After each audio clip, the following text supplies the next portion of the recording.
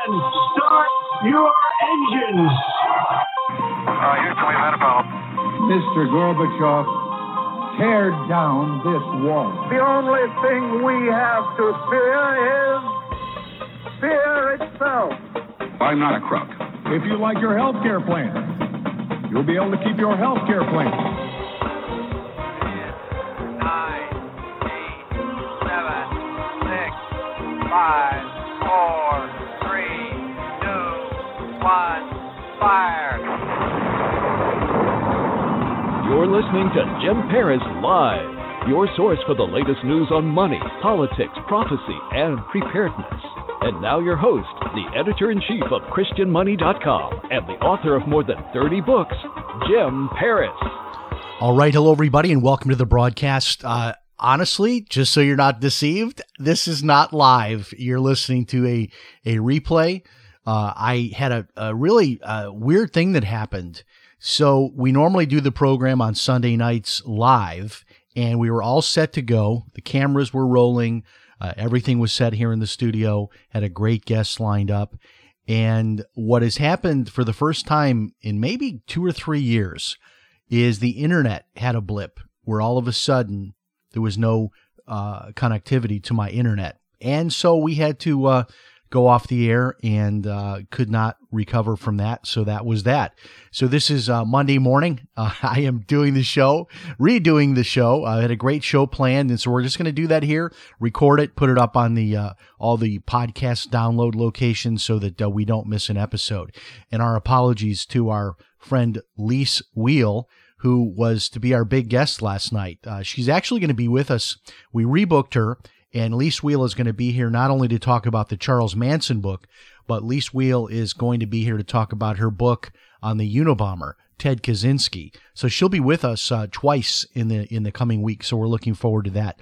This next Sunday night, our guest is Wynton Churchill, not to be confused with Winston Churchill. Wynton is with our friends over at International Living. International Living, as you know, is a newsletter, a training organization, which is all about giving people the information they need to be able to expatriate from the United States.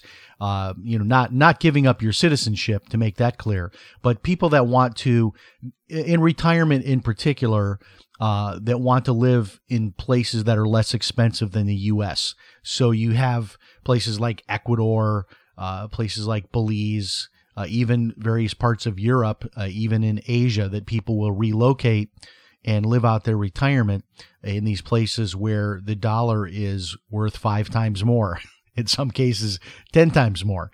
Well, in any case, Wynton Churchill, who will be with us next Sunday night, he is from their organization, but what he focuses on is how people can create a portable income.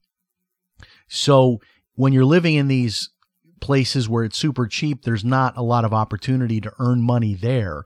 And sometimes because you're not actually, a native born citizen there, you're not allowed to take a job from what would go to a local person. So a lot of different ways to make money when you're living in another country, including, internet businesses and all of that. So he's going to be with us to talk about how to create a portable income. That'll be next Sunday night. Our friends from International Living will be with us, Wynton Churchill. Okay, so this weekend was an interesting weekend, and I want to start by telling you about my little weekend trip. So my wife and I, we did the little summer vacation. We had plans of going up to the Northeast to seeing our daughter, but that couldn't be worked out because of all the rules, and because if you're coming from Florida up into the Boston area, there are all these quarantine rules, and it was just not feasible for us to make that trip. So we did our 1-week vacation, which was a couple of weeks ago. But there was one more thing I wanted to do, one more thing I wanted to see this summer, and that is there is a really, really neat place in Fort Pierce, Florida. And Fort Pierce, to give you an idea, it's on the east coast of Florida, about 2 hours north of Miami. just to give you a point of reference.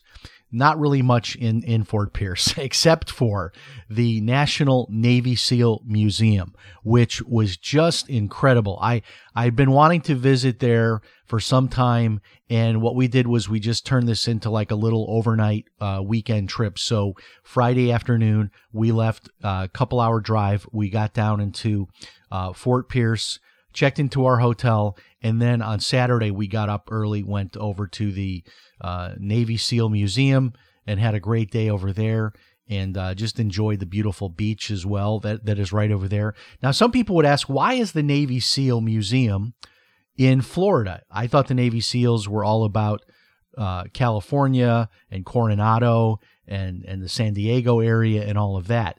Well, that is the case, of course, but if you research the history back in the day, if you go all the way back to World War II, the Navy SEALs actually began their training around the area of Fort Pierce. That this was the first area when they were still called, I believe, frogmen at that time before the name changed to Navy SEALs. But man, oh man, did they have an incredible museum there in Fort Pierce. I would highly recommend it to you, even if you're not someone that is really super interested in the military. I am, and that goes back to my grandfather's involvement in the Normandy invasion and World War II and all of his stories, and my chance to visit Normandy, France with him about 20 years ago. I love to learn about the history of our military, and Navy SEALs in particular are very fascinating to me. Just the whole process of how elite you have to be to become a Navy SEAL. I often say, who knows, maybe in another lifetime, I would be a Navy SEAL if I got another chance to live. If I got reincarnated, I'd come back as a Navy SEAL. But in any case, it was a really, really neat time. I did have one negative thing, though, to share, and that is the hotel situation. So we stayed at a Residence Inn, which was really highly rated. Residence Inn, of course, is part of Marriott. And I booked it a few days before we left. And what was interesting was I get the welcome email on Friday saying, hey, we're looking forward to having you as our guest. We'll see you later today, all of that. And then I read on, and it said, I don't have it in front of me, but I'm giving you a close paraphrase of what it said. It said that they have a strict mask policy. You must wear a mask all throughout the hotel, blah, blah, blah. And it said, we will not tolerate any disrespect to our staff while they are attempting to enforce the mask policy. And I thought to myself, couldn't they have said that in a little bit of a nicer way? We will not tolerate any disrespect. I almost felt like I was back in middle school and our it was our middle school principal was addressing us saying, we will not tolerate any disrespect. But this is the problem. Travel has lost its excitement. It's no longer fun to travel. This whole mask thing, I get it. The masks, I'm wearing my mask even though I don't think they do any good. I'm wearing the mask to comply when I'm out and about here in town. And when we were on our little vacation this summer, we did the mask thing because everybody's enforcing the masks. It kind of goes without saying, but I thought that was just kind of a nasty thing to say in the welcome message. The welcome message was, we will not tolerate any disrespect towards our staff. Like, well, what are you going to do to me? Kick me out if I complain about wearing the mask? It was just a bizarre way to say that. And then the worst part of it maybe, though, was the breakfast.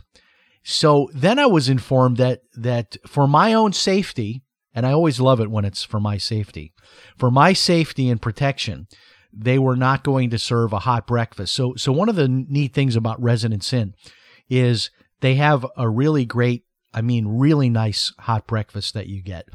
And a lot of Residence Inns also have some kind of a dinner snack for you as well. It's not like really a replacement for your dinner, but they have some really nice hot food bars that they set up in the early evening, because a lot of people actually, stay there for a couple of weeks. It's really catering more to the business community.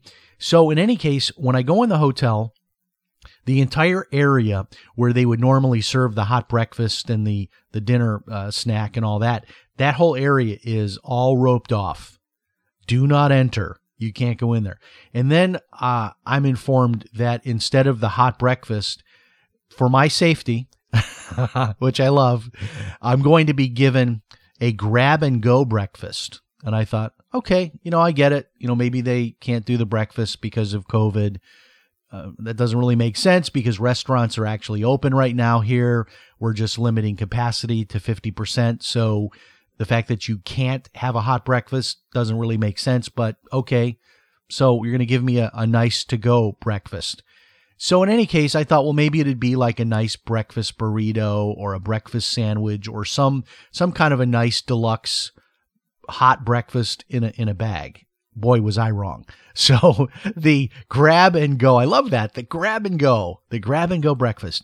The grab and go breakfast turned out to be, I'm not kidding you, a tiny bottle of water. So it wasn't even a full bottle of water. It was one of those super tiny bottles of water, maybe like for a child. It was about a third of what you would get in a normal size bottle of water. So you got a mini bottle of water, probably the smallest orange I've ever seen. It was a good size. Typically an orange is like the size of a baseball, right? Maybe a little bit larger. This orange got down to maybe the size of a golf ball. I'm not kidding you. It was just this tiny little orange. And then there was a plastic wrapped Otis Spunkmeyer sweet roll. Yeah, the kind you buy for like $1 over at 7-Eleven. And this was all put in a paper bag. So I go up to the front desk and I said, yeah, so, how do I get the grab and go breakfast? And so she reaches down behind the front desk and pulls up a brown paper bag and hands it to me. I got 2 of them because my wife is traveling with me.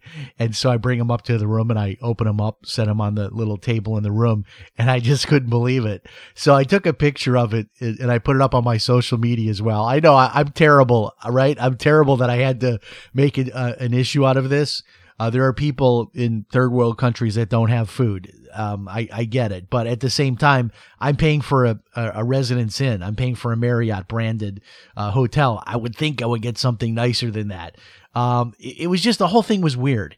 So then I wanted to get a cup of coffee. So I go down, how normally in the lobby of a hotel, you've got like a big coffee station set up. So I wanted to get a cup of coffee.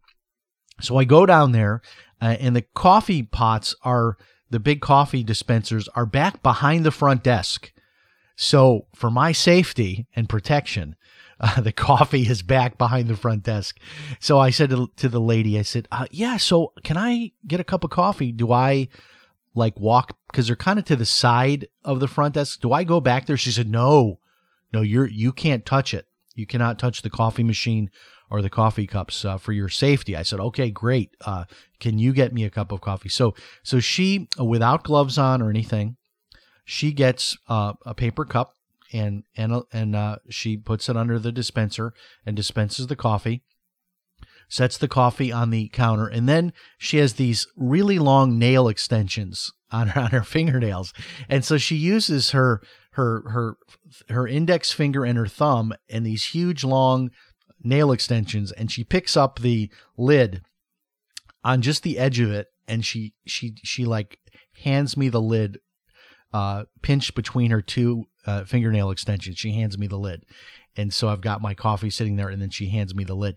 And I was thinking to myself, how is this any different than me getting my coffee myself? I mean, she touched it with her hands. She didn't like wash her hands before she did that. She didn't put on gloves. And she's the front desk person, so she's touching credit cards and room keys and everything else.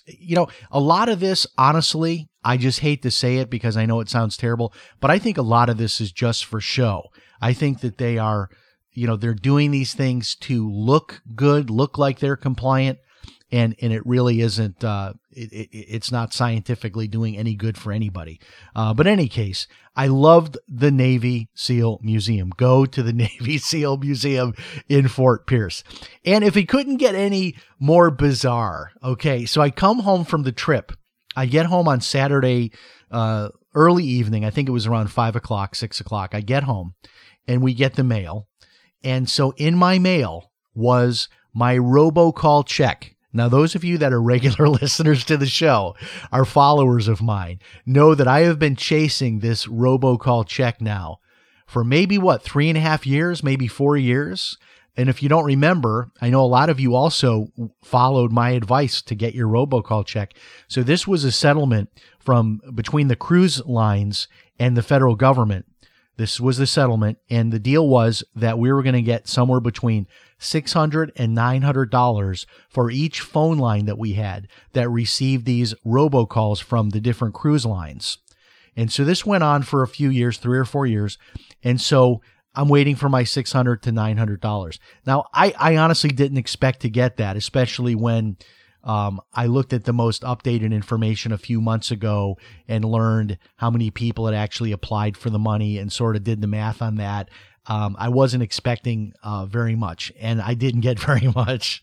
I got my robocall check for $25. $25. So I was supposed to get 2 checks, though, because I had 2 different phone lines that received the phone call. So I was entitled to apply twice. So I'm thinking maybe today there'll be another $25. But for those of you that were sitting at home waiting for your $600 to $900, that's been pared down a little. It looks like the lawyers got most of the money, I think. And that's the way it works with these class action lawsuits, right? The lawyers are the ones that cash in, not you and I. So say goodbye to your dream of the $600 to $900 per phone line, and look for your $25 check, which might have already arrived over the weekend. Okay, now this story is really strange. Millie Weaver. So Millie Weaver, you might know if you listen to Alex Jones. And she's also built her own name and reputation separately from her working with Alex Jones. She's a very attractive young lady, very articulate, seems like a really nice person. And she's now doing these documentaries. And she did a documentary called Shadowgate, which was to be released over the weekend, this weekend. And simultaneous with the planned release of this documentary, Shadowgate, which is all about the deep state and John Brennan and psychological ops that they did to affect the election and all of this stuff. It was really fascinating. I did watch most of it. But in any case, this is to be released over the weekend. And at the same time, so Friday night, she's actually arrested. I believe it was Friday night or Saturday morning. She's arrested. Her husband and her husband's brother are all arrested and hauled off to jail in front of her 2 small children. And so the internet just exploded over this. I think it was Saturday morning, if I'm looking at my notes here correctly. And then she's to be held in jail without bail until Monday, today, before she has to go before a judge to have bail set. And over the weekend, people set up a GoFundMe, which the last I looked at had raised over $50,000 for her. And so everybody thought that this arrest was because of the documentary, that somehow she had violated maybe some laws by revealing classified information or something along those lines, and that this was why she was being arrested, because it seemed like sort of a weird coincidence. Her movie is released and she's arrested. So that's what people thought, and that's what the buzz was on the internet. Well, as time has clicked on, this is kind of updated, and it turns out that the latest news on this is that it is a domestic dispute between her and her husband and her husband's brother. Like, it's a dispute between them and Millie Weaver's mother. There's some kind of dispute going on, and it involves a cell phone that was allegedly stolen and other things. And it appears that it has nothing really to do at all with the Shadowgate documentary being released. That's at least what we're, understanding at this moment in time as I record this show on Monday morning, August the 17th. So we will follow that and see what happens.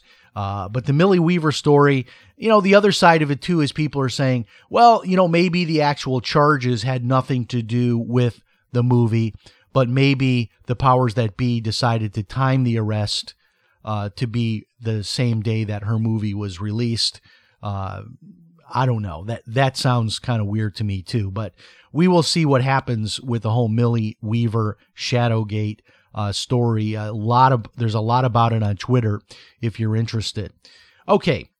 Chicago over the weekend hit again heavy by riots and looters, 17 police officers injured, and it doesn't look like there's any end in sight to this. Of course, if you follow the news, there was millions and millions and millions of dollars of damage and theft that occurred when dozens of the Magnificent Mile's most high-end stores were looted. I mean, these are, if you've never been to Michigan Avenue down in the Loop downtown area of Chicago, it is, I mean, we're talking about jewelry stores with Rolex watches, diamonds and gold, and clothing stores where you would pay thousands of dollars for like one single outfit. I mean, this is like the Rodeo Drive of Chicago, and it's absolutely been destroyed. And I thought for fun, what I would do is go on this app that I have called Hotel Tonight just to see how cheap the hotels might be on Michigan Avenue, because there's some really nice deluxe hotels where you could spend $300, $400, $500 for one night to stay there. So these $350 on up hotels, I'm not kidding, you could get for under $100 right now. That's how bad it is. And I laugh about this, but this is really tragic, because you wonder, what are these mayors thinking? The mayor of Chicago, the mayor of Portland, the mayor of Seattle. What do they think they're gaining by keeping the police largely at bay?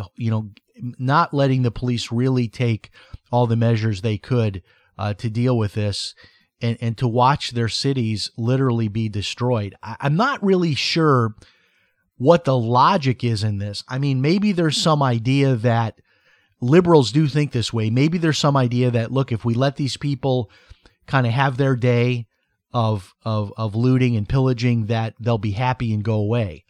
Well, that hasn't happened. That hasn't happened in Portland. It hasn't happened in Seattle, and it's just spreading, and it's just getting worse.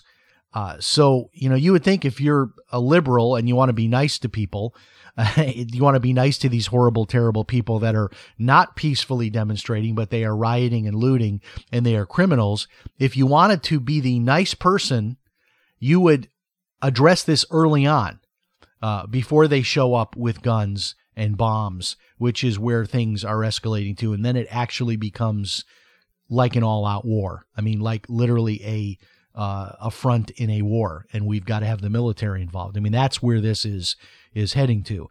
I don't know where it ends, but when you look at this, you look at the exodus that's already taking place from these cities because of the whole work from home epiphany.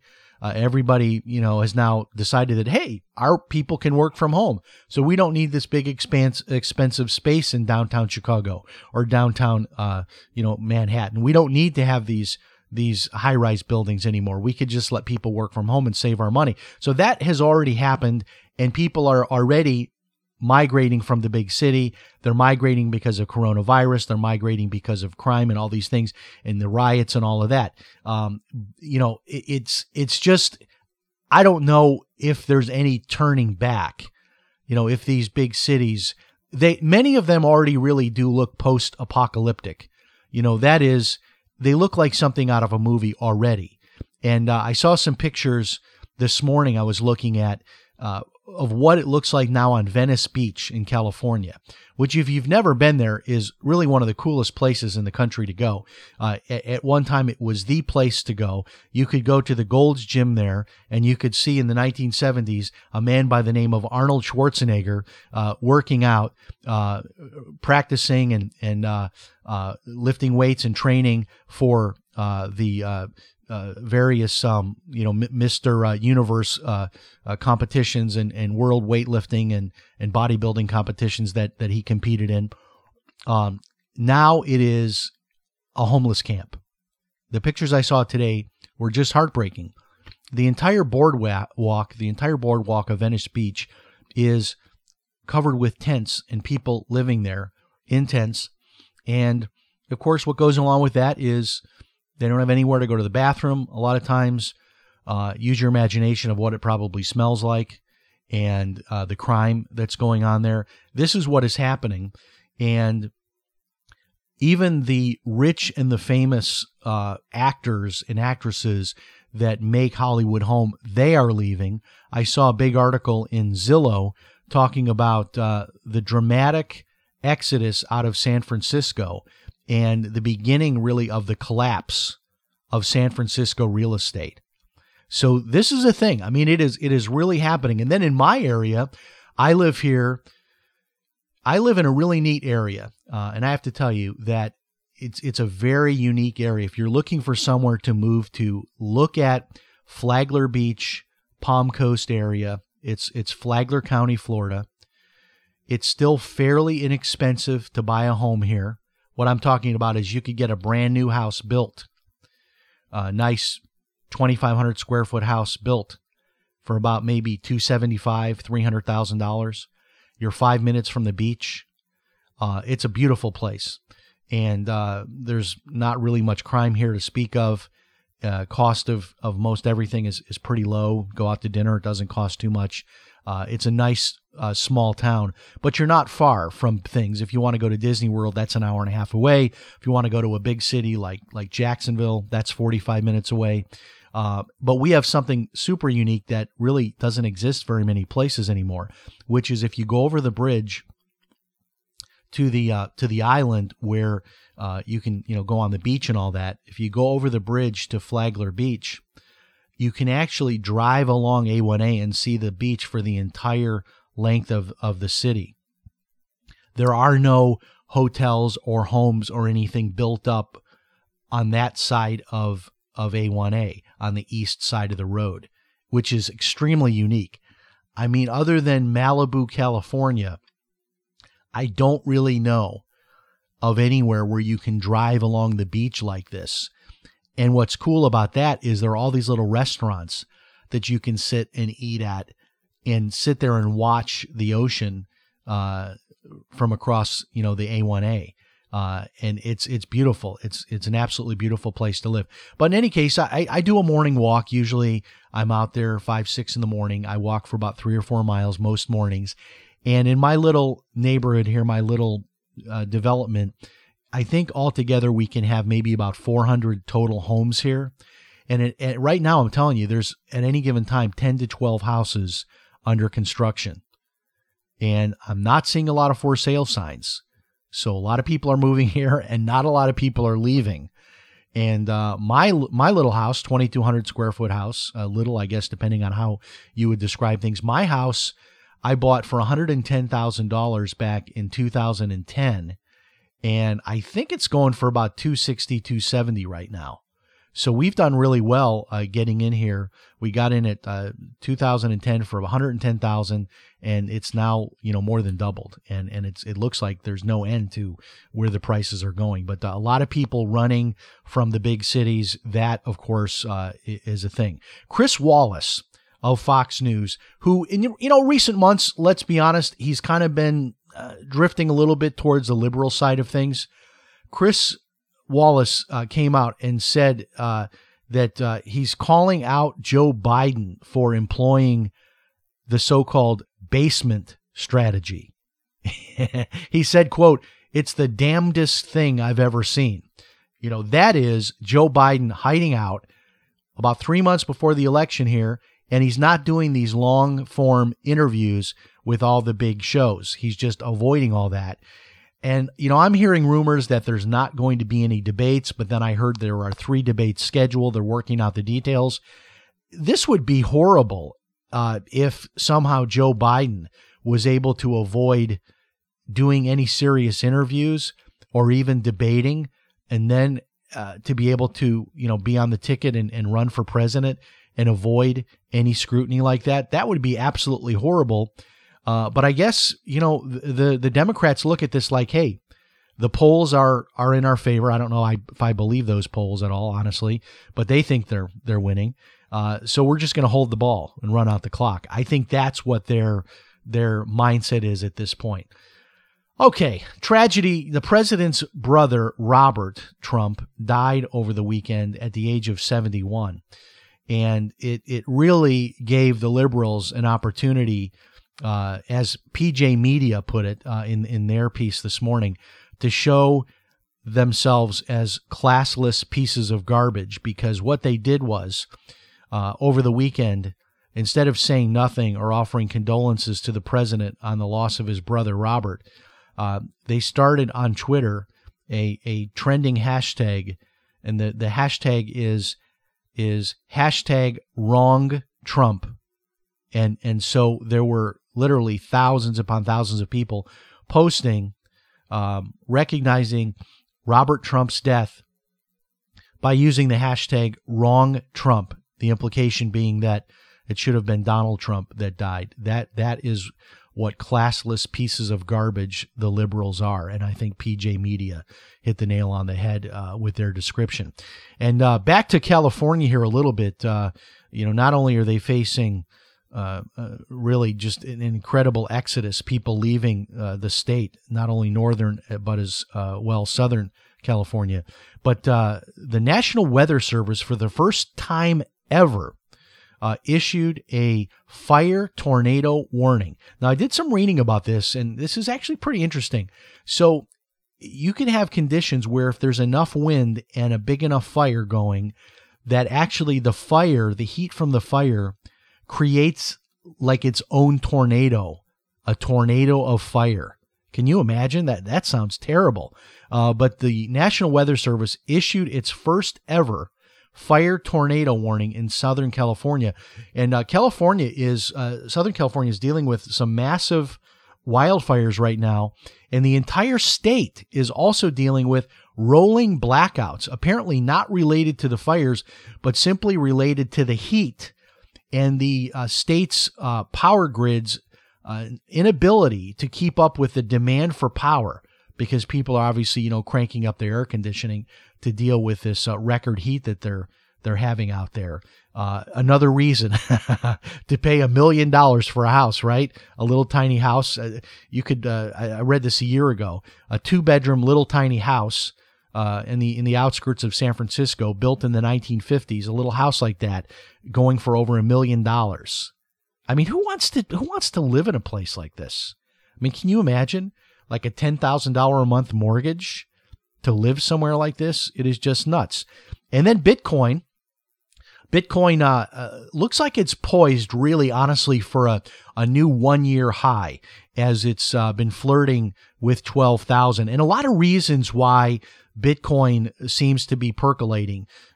There's a lot of people worried about the value of various currencies, including the dollar, which has been dropping in value. But if you take a look at, for example, Turkey, the Turkish lira is absolutely collapsing. And this is happening in smaller countries around the world, but also our own dollar is losing value, largely because we're borrowing so much money to deal with this coronavirus thing and all these stimulus packages and all of this. The more money we borrow, I don't even know what we're up to, 25, 26 trillion now in the national debt.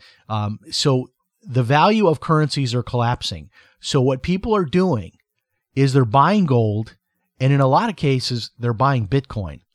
And one way to get your money out of a place like Turkey, or if you're, in any other smaller country that's having economic problems where the currency is collapsing, is to shift it over into Bitcoin, which can quickly be done. And a lot of people are doing this.